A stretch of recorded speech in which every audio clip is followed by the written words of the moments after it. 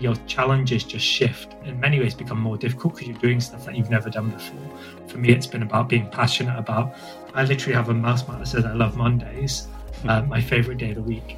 I'm super passionate about what we do and the people we work with, and I think that's allowed me to move the needle the most. Hey everyone, welcome back to the SaaS Revolution show, brought to you by SaaStock, the conference that helps SaaS companies get traction, growth and scale. I'm your host, Alex Thumer, and I'll be looking at what it really takes to build and grow a SaaS company today, and how founders and entrepreneurs stay healthy on the journey. Now on with the show. All right, welcome to the SaaS Revolution show. I'm your host, Alex Thumer, CEO, founder of SaaStock. Delighted to be joined today by Jamie Akhtar, who is the CEO and co-founder of Cybersmart. Welcome, Jamie, to the podcast. How are you doing? Thank you, Alex. Yeah, good to see you again. Yeah, good to see you. I understand you are only just back from Finland and Lapland. How was that? Why were you there? You went to see the reindeers, Northern Lights.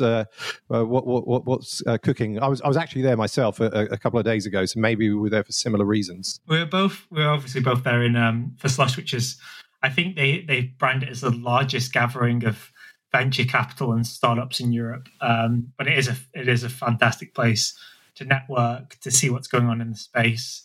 So I did that. I actually landed on my birthday, and my wife insisted that she comes and visits me, and that I can't spend my birthday alone. I always said I've got nothing more I'd rather than go to a tech conference for my birthday. So she had other plans. She came out and she booked a trip to the north of Finland. So you fly about 2 hours north to the middle of nowhere. It's actually in the Arctic Circle. It was incredible. Spent few days on riding reindeer, huskies, snowmobiles. We saw the Northern Lights, which is a big deal.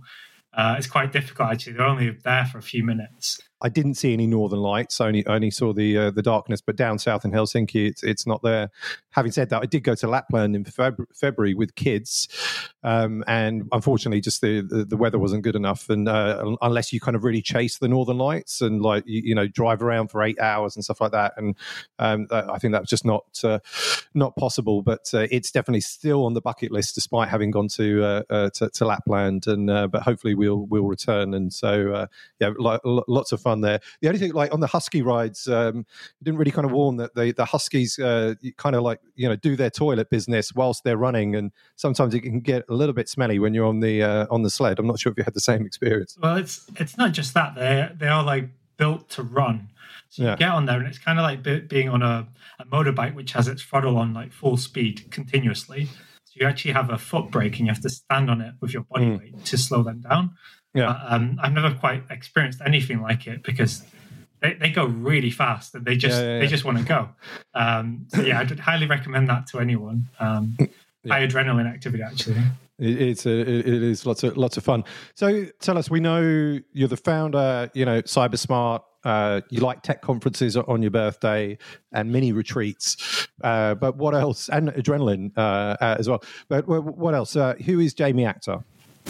So I've spent the last 15 years working in technology and cyber, so building or breaking stuff. Deeply passionate about technology, the impact it can bring to the world in many, many different aspects as well. And there's a lot of talk about generative AI and what that can do to the world. And obviously, before that, there was technology itself and the internet and all that value that it's brought.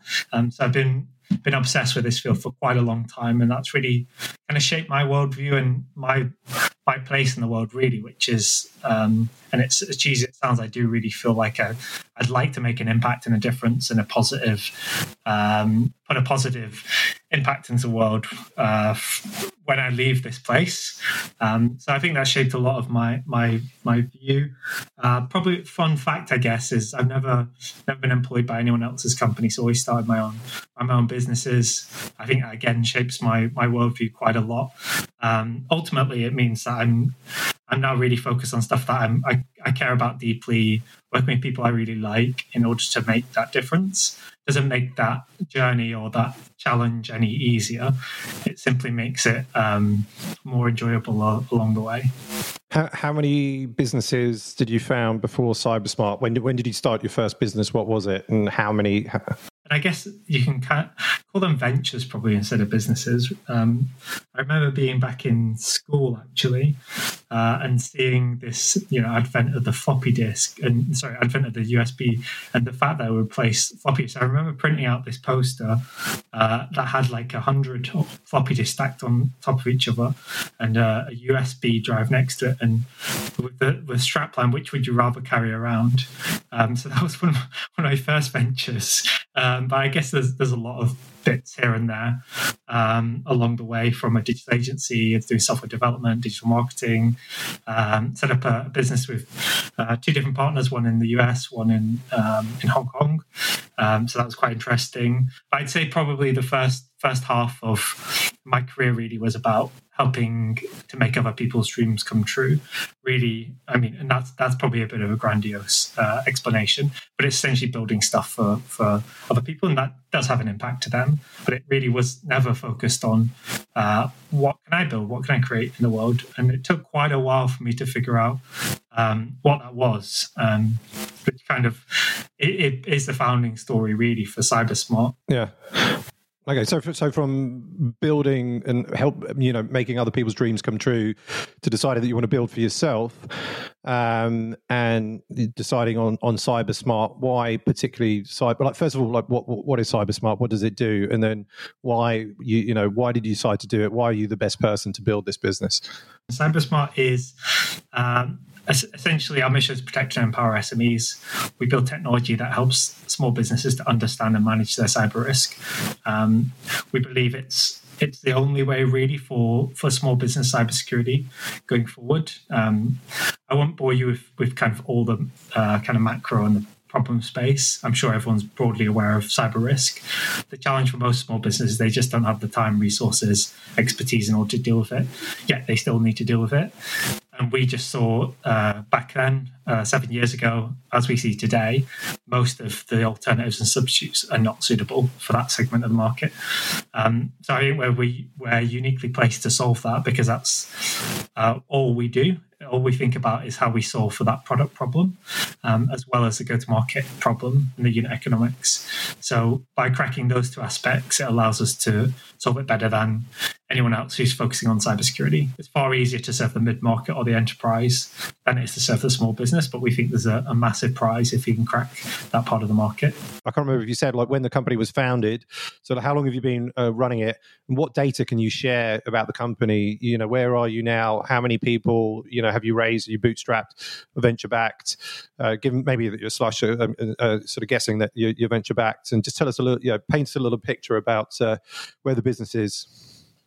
Yeah, of course. Yeah, so we come up to 7 years old. That's like a dinosaur in startup terms. Is it still a startup at 7? It is really. It is. Yeah, it is. There's that whole definition of what you are.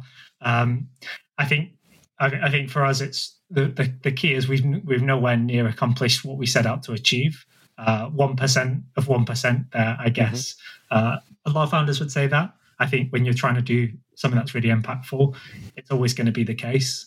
So yeah, coming up to 7 years old, we've raised quite a lot of funding rounds in total, including bridge rounds and all the things in between, Angel 1, Angel 2, about over 10 funding rounds, about £20 million. We closed our Series B earlier on this year. We've got about 60 investors on our cap table. About 5 of those are institutional investors. So, and surprisingly, don't spend a huge amount of time on investor relations. I can give you a secret to that later on. I can give it to you now.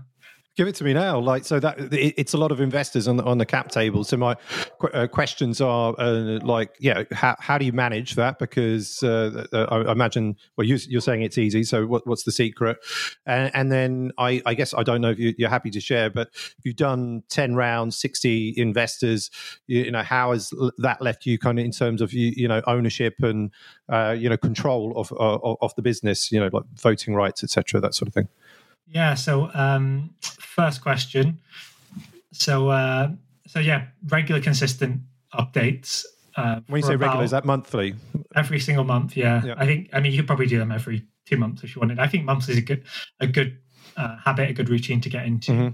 Every single month, basic high level updates across the business, product, go to market, financials, people. has evolved over time. Been doing that for probably 50 plus months without missing a beat, even when I had COVID. Really, really important. I think it's also good discipline.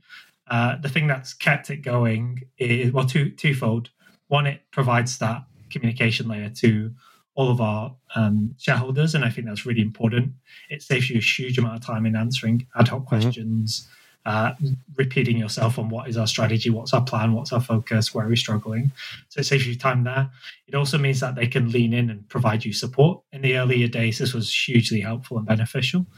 I also find it very useful for myself and the team just to look back. Even on a month period, you'll be surprised at just how much things move.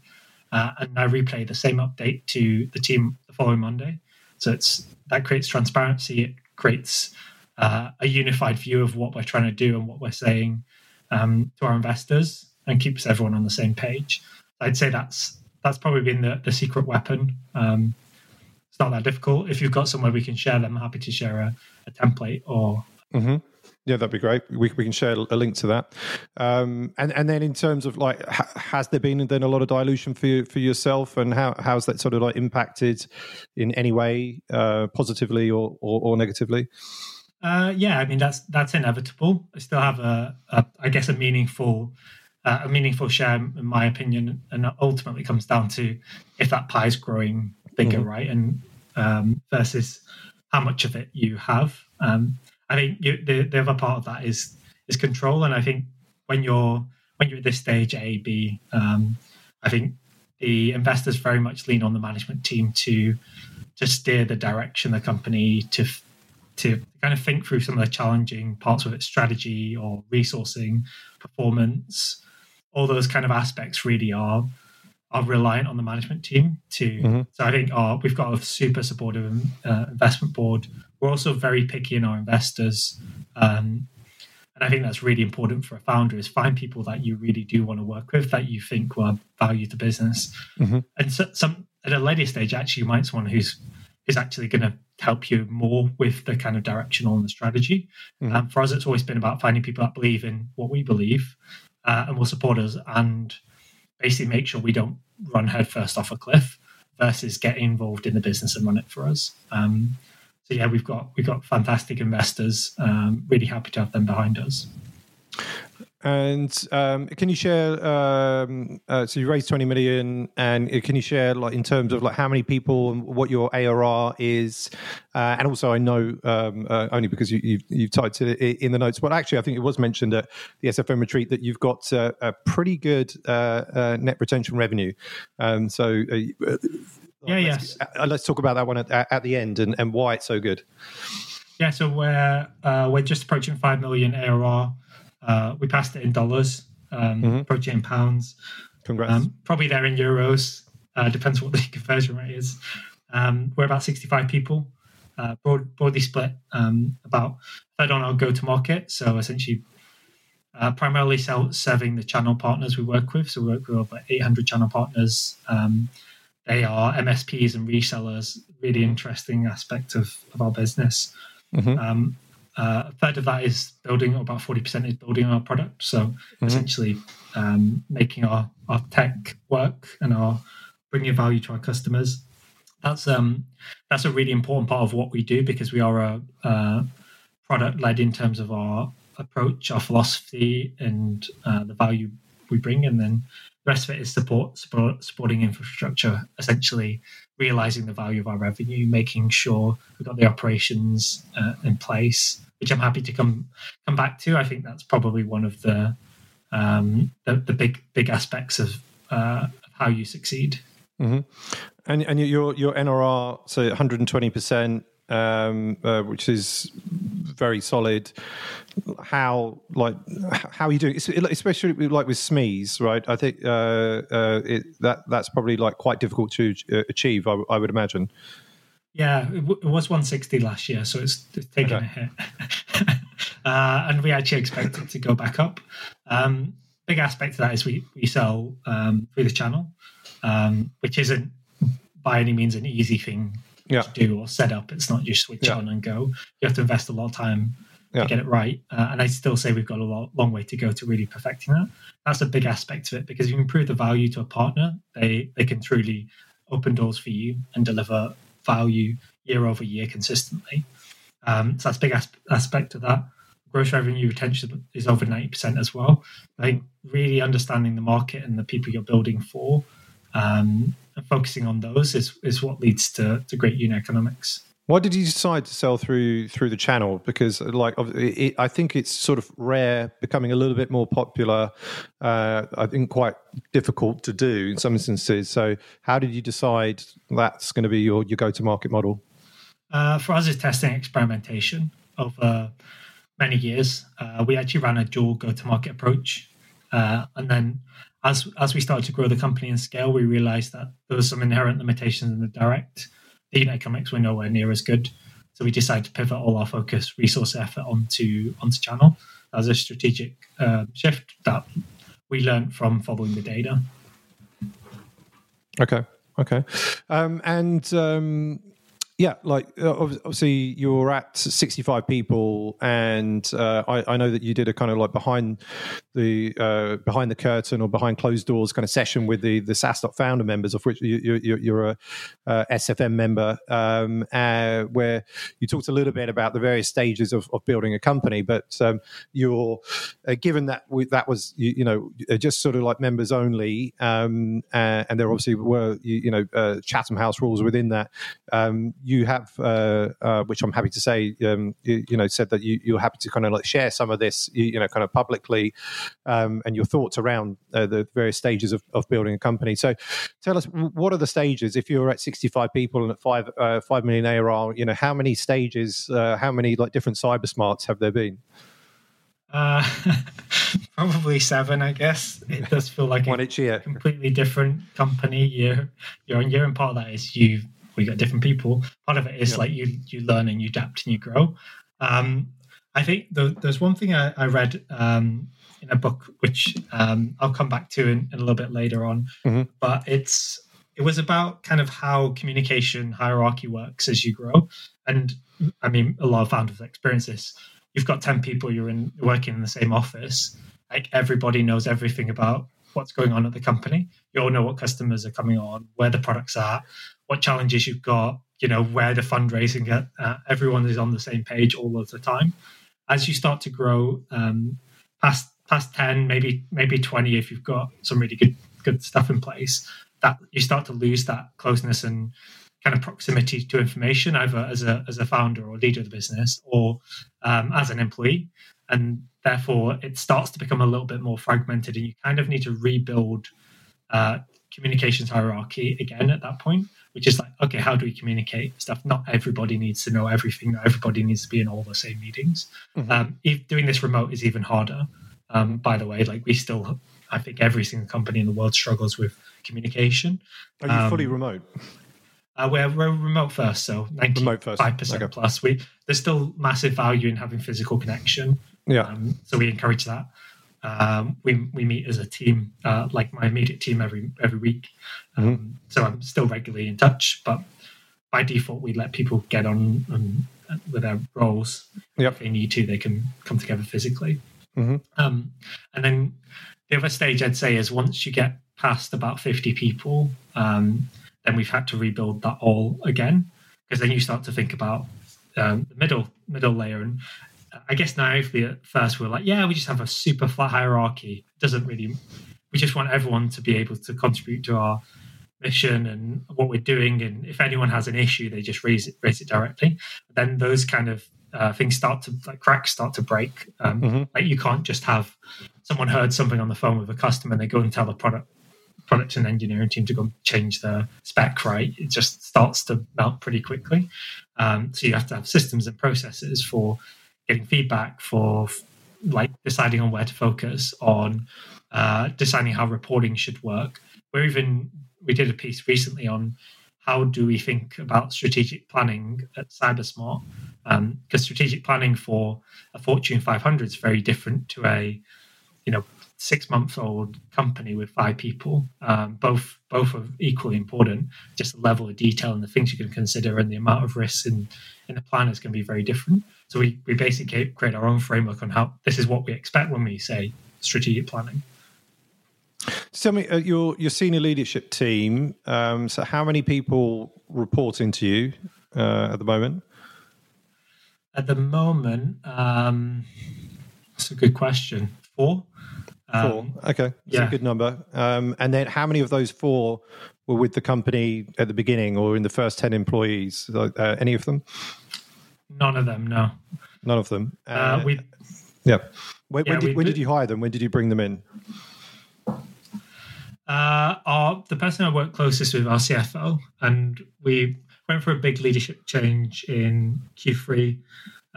Essentially, just putting in place the skills we need for our Series C and beyond. Which is, I mean, we already talked about the complete shift in our go-to-market. Yeah.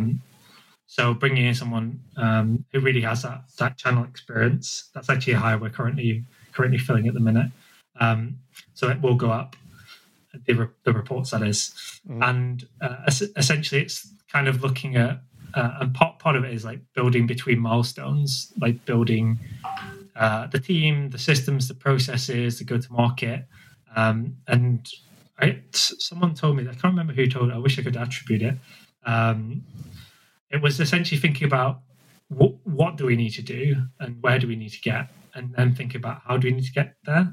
And that can lead to some very, very difficult people decisions in order to build that company. But ultimately, you need to always come back to like, why are we here? What are we doing this for? What's the purpose of our company? Where do we want to get to? And kind of start from the end and work backwards, I guess. Yeah, they do. They do say that. Similarly, we're going through a similar process, and it's like the 3-year sort of plan for us for the next 3 years, and it's starting. Where do we want to be in 3 years' time, right? And then working your way backwards to how do we get there, to then looking at what does next year look like? Because obviously, then that will feed into the 3-year plan. And then with that, so if you're starting with like the goal in mind, or you're at 5 million and you have your whatever the next big milestone might be, it could be 10 or 20. Are you then looking at hiring people? Like, is it a prerequisite that people have done that? Like where you're going in terms of what you need. When you're looking, you talked quite a bit there about sort of like mission and purpose, and like I think having obviously like mission driven people, talented people, all these things that are very important. But like when you're at 5 and you want to get to 20, and you're hiring somebody for, I don't know, it's like the CRO position. If they've done it before, is that is one of the first things that you're kind of looking for, or a requirement, or do you think about things differently? Yeah, I think at our stage, like Series B, that's far more relevant and important. Yeah, you really need people coming in to hit the ground running. So having the expertise, having the kind of pattern recognition on what not to do. Because if you waste a quarter or two, that can be very, very expensive. It eats into your runway. It eats into your plan. It can lead to all kinds of challenges. So I think pretty much at this stage, you're looking at people that have been there, done that experience. I'd say earlier stage, there's a far greater bias towards capability and an attitude. You can pretty much get anyone, and there's probably thousands of founder stories where they started a company with someone they knew who was a nice person, right? But they both believed in the same thing could happen, and therefore great things did happen. And then grit, determination, ability to learn quickly, the ability to execute on the plan and adapt when needed is far, far greater. That's going to determine your success versus like, oh yeah, I ran a similar company for 10 years. Yeah, no, agree. And what about in terms of like, you've got then these great people on board, or people that you hope are going to be great. How do you think about performance and, setting goals, hitting goals, getting the team to perform day in, weekly, monthly, etc.? What are your thoughts? Yeah, so I can talk a bit about what we've done to date and a little bit about what we're planning to do, because there is a gear shift effectively. We've just brought in a VP of people who's reviewing this whole area in terms of aligning individual expectations and goals to what the company's trying to achieve. And I think that's a far more sophisticated approach. What we've learned from in the past is clarity and expectations about what people should and shouldn't do. You can't over communicate this. It's here's what we're trying to do as a company this year. Here's what we're trying to do this quarter, this month, this week, and here's what we should do today. Like getting it all the way down to that detail and making sure everyone's really clear on how they contribute towards that, I think is super important. And that's been pretty much our ethos today, is hire good people, give them the tools they need, support them, and then let them get on with their roles. Now, that's a bit of a balancing act, because if you just let people get on and you check in once a month, then that might not be enough. But making sure that they're fully equipped to succeed, I think is really, really important. Like we talked a little bit about it when we talked about remote first, is that requires a completely different level of trust with your team and engagement, and you need a lot of different mechanisms in order to influence that. But ultimately, it comes down to looking at what people are delivering versus what they're doing. And we've got presenteeism, etc. We've got a lot of companies that are considering hybrid or return to office.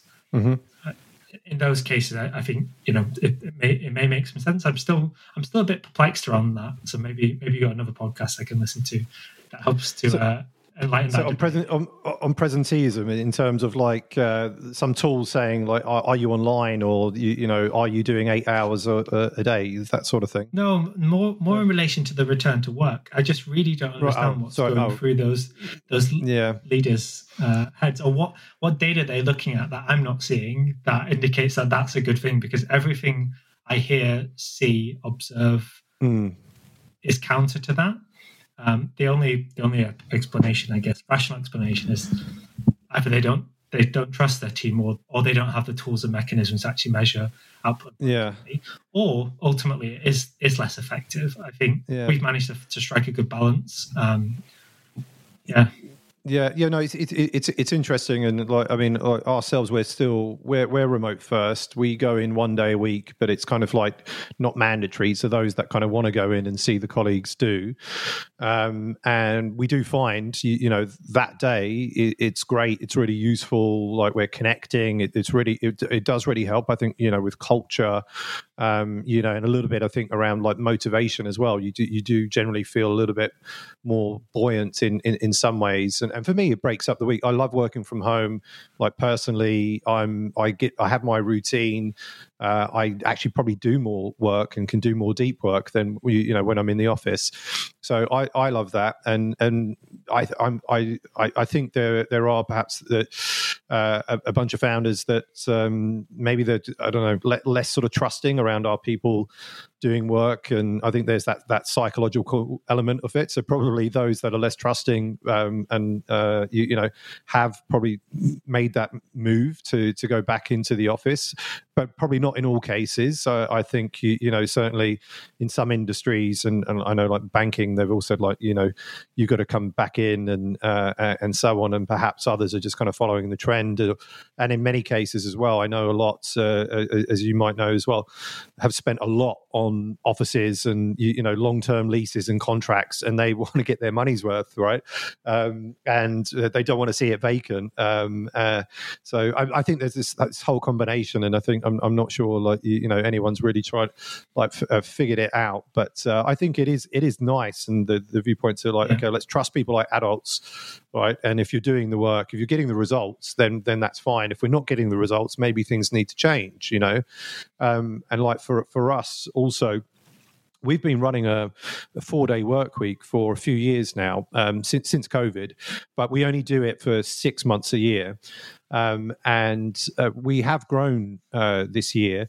But we also set ambitious targets, and the market's slightly different, and so often like our OKRs in terms of where we end up hasn't been quite where we want it to be. So we are considering, or something we will consider, is actually is a 4-day work week really working for us? And if we're going to bring back that extra day, are we going to be more productive and be better at hitting our targets? So things like that. So I think it's worth like trying things and seeing how it goes. Everyone loves their Friday off, right? But if you're not hitting targets, it's one of these things that you've got to review. Yeah, definitely open a can of worms there, Alex. Yeah. It's probably an entire podcast. Maybe we should do it. It is. I mean, well, look, there's entire podcasts about the channel, selling to the channel that I want to do, and more podcasts on this return to work, right? For sure. But we don't have time to do several podcasts, and certainly not today. And I'm conscious of time, so I want to move into the quick fire round, Jamie. So, one last point on that is, I guess in all cases, whether it's a 4-day work week or remote first in office, it's about measuring outputs versus inputs. And I think that's the fundamental shift. It's even less about trust than it is being able to measure the impact that your team's having in their work, and then it doesn't really matter where they work, when they work, how they work. As a CEO, as a founder of the business, then, so if you've got a sales guy or girl that is hitting their numbers, but you feel that maybe they're like working like 50% capacity, but just still hitting their numbers, do you care? Or would you say, well, look, if they're working 100% of your capacity, you would be getting 150% or 200%, right? So what is your thoughts around that? Because if you're looking at measuring the output is 100%, but then you're like, well, do I care what they're doing and what time they start work and how many hours a day that they work? Like, what's your viewpoint in that scenario? I mean, it's a funny hypothetical situation. The more likely one actually is someone's working 100, maybe 120%, and they're not delivering, and then it's kind of like, why is that? However, I think, in the first case, I think that's fine as long as that expectation is agreed and aligned. And I would focus more on employee engagement in that situation. It's like, let's make sure people are engaged. And actually, it's not about hitting the target or hitting the quota. It's actually about like moving the company forward in a way that makes sense for them and their progression. So I think there's a way you can essentially round out their role and maybe spend the other 50% time being a better salesperson so they can grow. In the other scenario where actually, as far as you know, the individual's doing as much as they possibly can, or the team, and yet they're not hitting the target. That's a far harder one to manage and support. And I think in that's where you need the mechanisms to really understand, like, well, what assumptions are we making here? Do people have everything they need? Maybe let's do a reset. Let's revisit our plan. Those are all good questions. Another podcast there. All right, let's get into this quick fire round then. So tell me, Jamie, what one thing has moved the needle the most for you in your career? I'd say finding something you are deeply passionate about. The reason being, founding a company is a decade-long pursuit. We started CyberSmart. So it's great. We'll hit our goals in year 1 of 1 million customers by year 2. We'll exit by year 3. The reality is it obviously takes far longer and is far more effort than you could ever imagine. And it also gets harder. One of the things is kind of this myth we tell ourselves. It's like, oh yeah, we just do this, we just hire this person, or we just raise this money, and then everything's going to become easier, right? Like, I'm not going to have to do all that. But actually, your challenges just shift, and they in many ways become more difficult because you're doing stuff that you've never done before. So ultimately, for me, it's been about being passionate about. I literally have a mouse mat that says I love Mondays, my favorite day of the week. I'm super passionate about what we do and the people we work with, and I think that's allowed me to move the needle the most. Yeah, no, I love that. And it's similar. I mean, I wonder if I would hope it's the same for many founders that they're obviously doing what they're doing because they love what they're doing. And likewise, I mean, I would say for the majority of the time, and been running SaaStock for 8 years, I never have that, fear or anxiety on a Sunday about, going back into work on a Monday. I look forward to seeing my colleagues and the week that's ahead and the things that we can achieve. So maybe I need to get myself a mouse mat as well. The mouse mat's a manifestation versus it's not like you get it and then you start to love Mondays. It doesn't. I love Mondays, so maybe I need a mouse mat which says I love Mondays because it's true. I don't need to manifest it. I need to get something that manifests like I want to move to Ibiza, so maybe I need to get a mouse mat with like I love Ibiza on it or something like that. I must work harder. What is the best advice you have received? I remember probably the the one I remember the most is what Reshma from Seedcamp said to me 7 years ago, which was a founder only has 2 jobs: to raise money and hire good people. Now, what I take from that, actually, because I actually think a founder has many more jobs than that. You've got to set the vision. You've obviously need to do all that work before you hire those people or you raise any of that money. So it's far broader, and it also evolves over time. But the big takeaway there is actually, as a founder, it's really important to constantly ask, like, where should I be focusing my time and energy? And what, even I'm doing this right now, as I'm going through my job description, and I'm like, okay, is that my responsibility, or is that CFO, or is that CCO, or is that, VP of people? Because traditionally, I've done a lot. So it's taking off those hats, really, to focus on the stuff only you can do uniquely. So yeah, take that with a pinch of salt. I agree with you. I guess Reshman's was a better soundbite, right? You can imagine. What about biggest mistake you've made and lesson learned, or like a mistake that you want to kind of call out? I mean, everybody makes mistakes, and lesson learned from that, and that hopefully you didn't repeat it. I actually can't think of like a single like catastrophic event.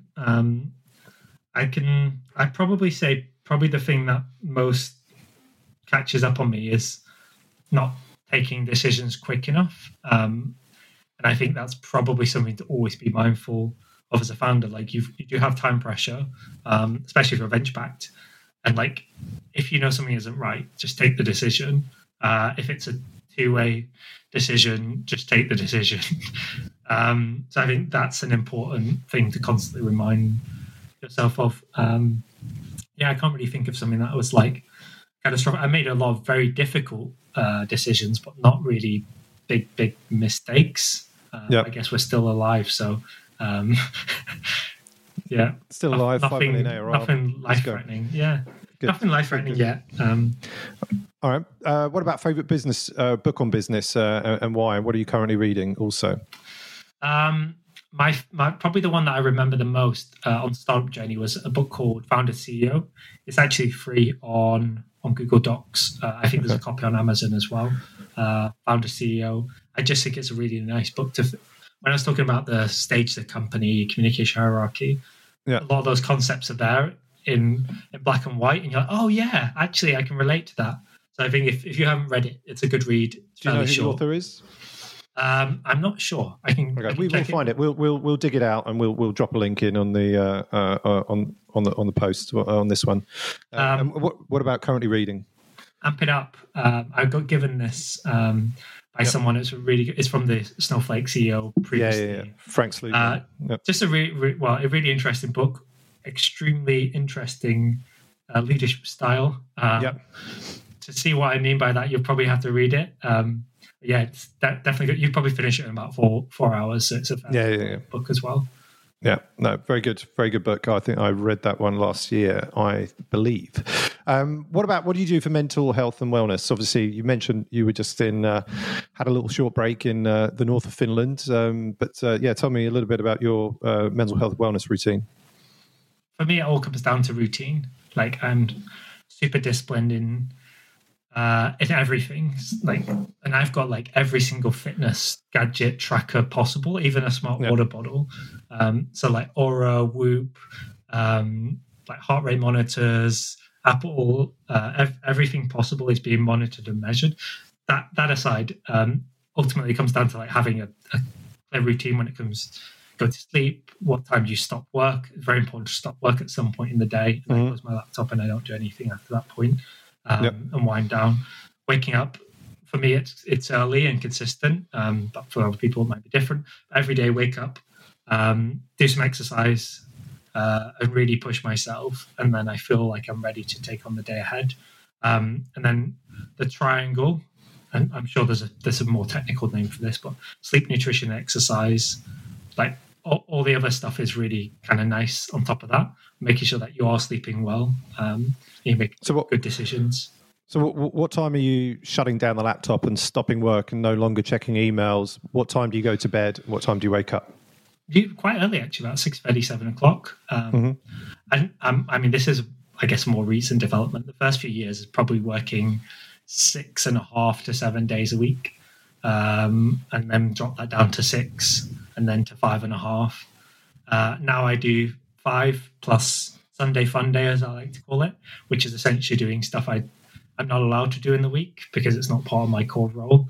And that can be, product stuff, things that I'm interested in, writing a thought piece. So it's stuff that's still relevant to the company, but not stuff that I would normally consider my job description.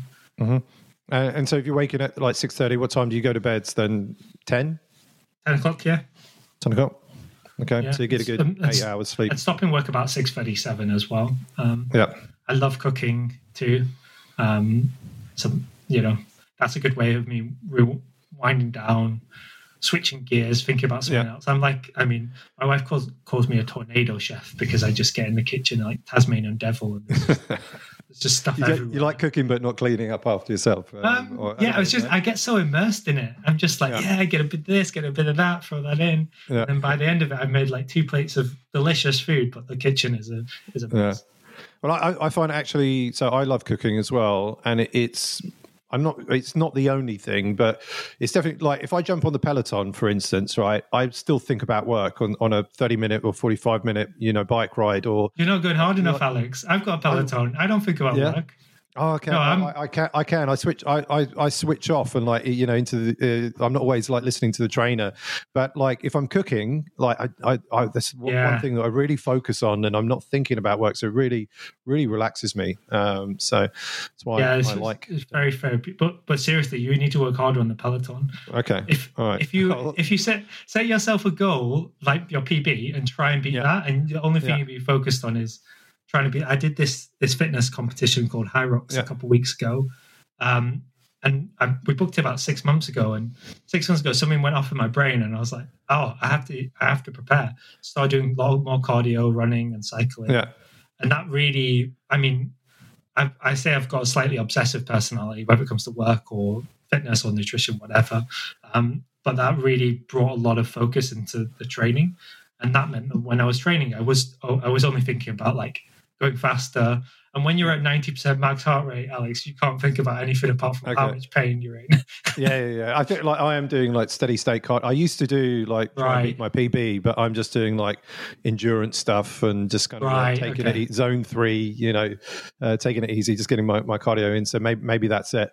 What about also I wanted to ask, because we mentioned a couple of times you sort of dropped in, but you joined the SaaS Founder membership. Yeah. You were out at our Mykonos retreat earlier this year, which was fun. It's where I really got to know you. I guess why did you join? What's been the most sort of memorable, valuable moment for you so far? Yeah, I think as a founder, it's really important to seek out that community. Look, you've probably heard it 100 times before, but it can be very lonely.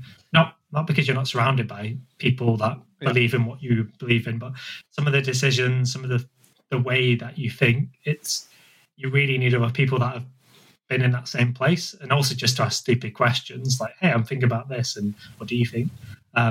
So having other people around you that have been through similar challenges that can share their experience too. People that are ahead of you in stages, to learn from them. Also people that are just behind you, that have just started their journeys, to share with them. That sharing actually gets you to kind of compound your thinking and articulate in a way that's very useful for yourself and others. So I think community is the main reason, always looking for groups like that. Probably the biggest thing I've got out of it was actually the retreat. I think you just can't beat physically being in, for a few days, the same place as people. You just go into these conversations.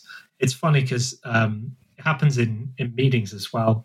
And you'll be there for like an hour and a half meeting, and actually it's the last like 20, 30 minutes where you really get to the meat of the topic. And that happens on these retreats too. So I thought it was super valuable, and looking forward to the next one in Marrakesh. It's good. Good stuff. Well, we're grateful that you're part of the growing SaaS Founder membership community. And so as we come to the end of the show, Jamie, like people want to kind of reach out to you, they've got any questions, they want to talk about channel sales or 90% heart rate on the Peloton or wherever it is, where can they find you? Where like what platform are you kind of mostly on? And also if they're interested about Cybersmart as well. They can drop me a message on LinkedIn, Jamie Akhtar. You can drop me an email, jamie@cybersmart.co.uk. Those, yeah, I mean, they can probably connect with me on Peloton if you want to, see how we're getting on. I'm going to spy on you on Peloton, so that's something. If I remember to do that as well. So, but I'm probably not at the level that you're at as well. But Jamie, look, it's been a really great conversation. We've covered I think everything, and so really appreciate you coming on, sharing. Looking forward to hopefully seeing you before the Marrakesh retreat. But thank you so much, Jamie Akhtar, CEO and founder of Cybersmart, for being a great guest on the SaaS Revolution show today.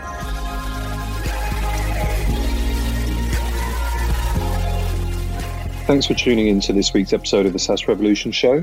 I hope you enjoyed it. And if you learned something from it, check out sasdoc.com/events to find all the upcoming SaaSdoc conferences around the world.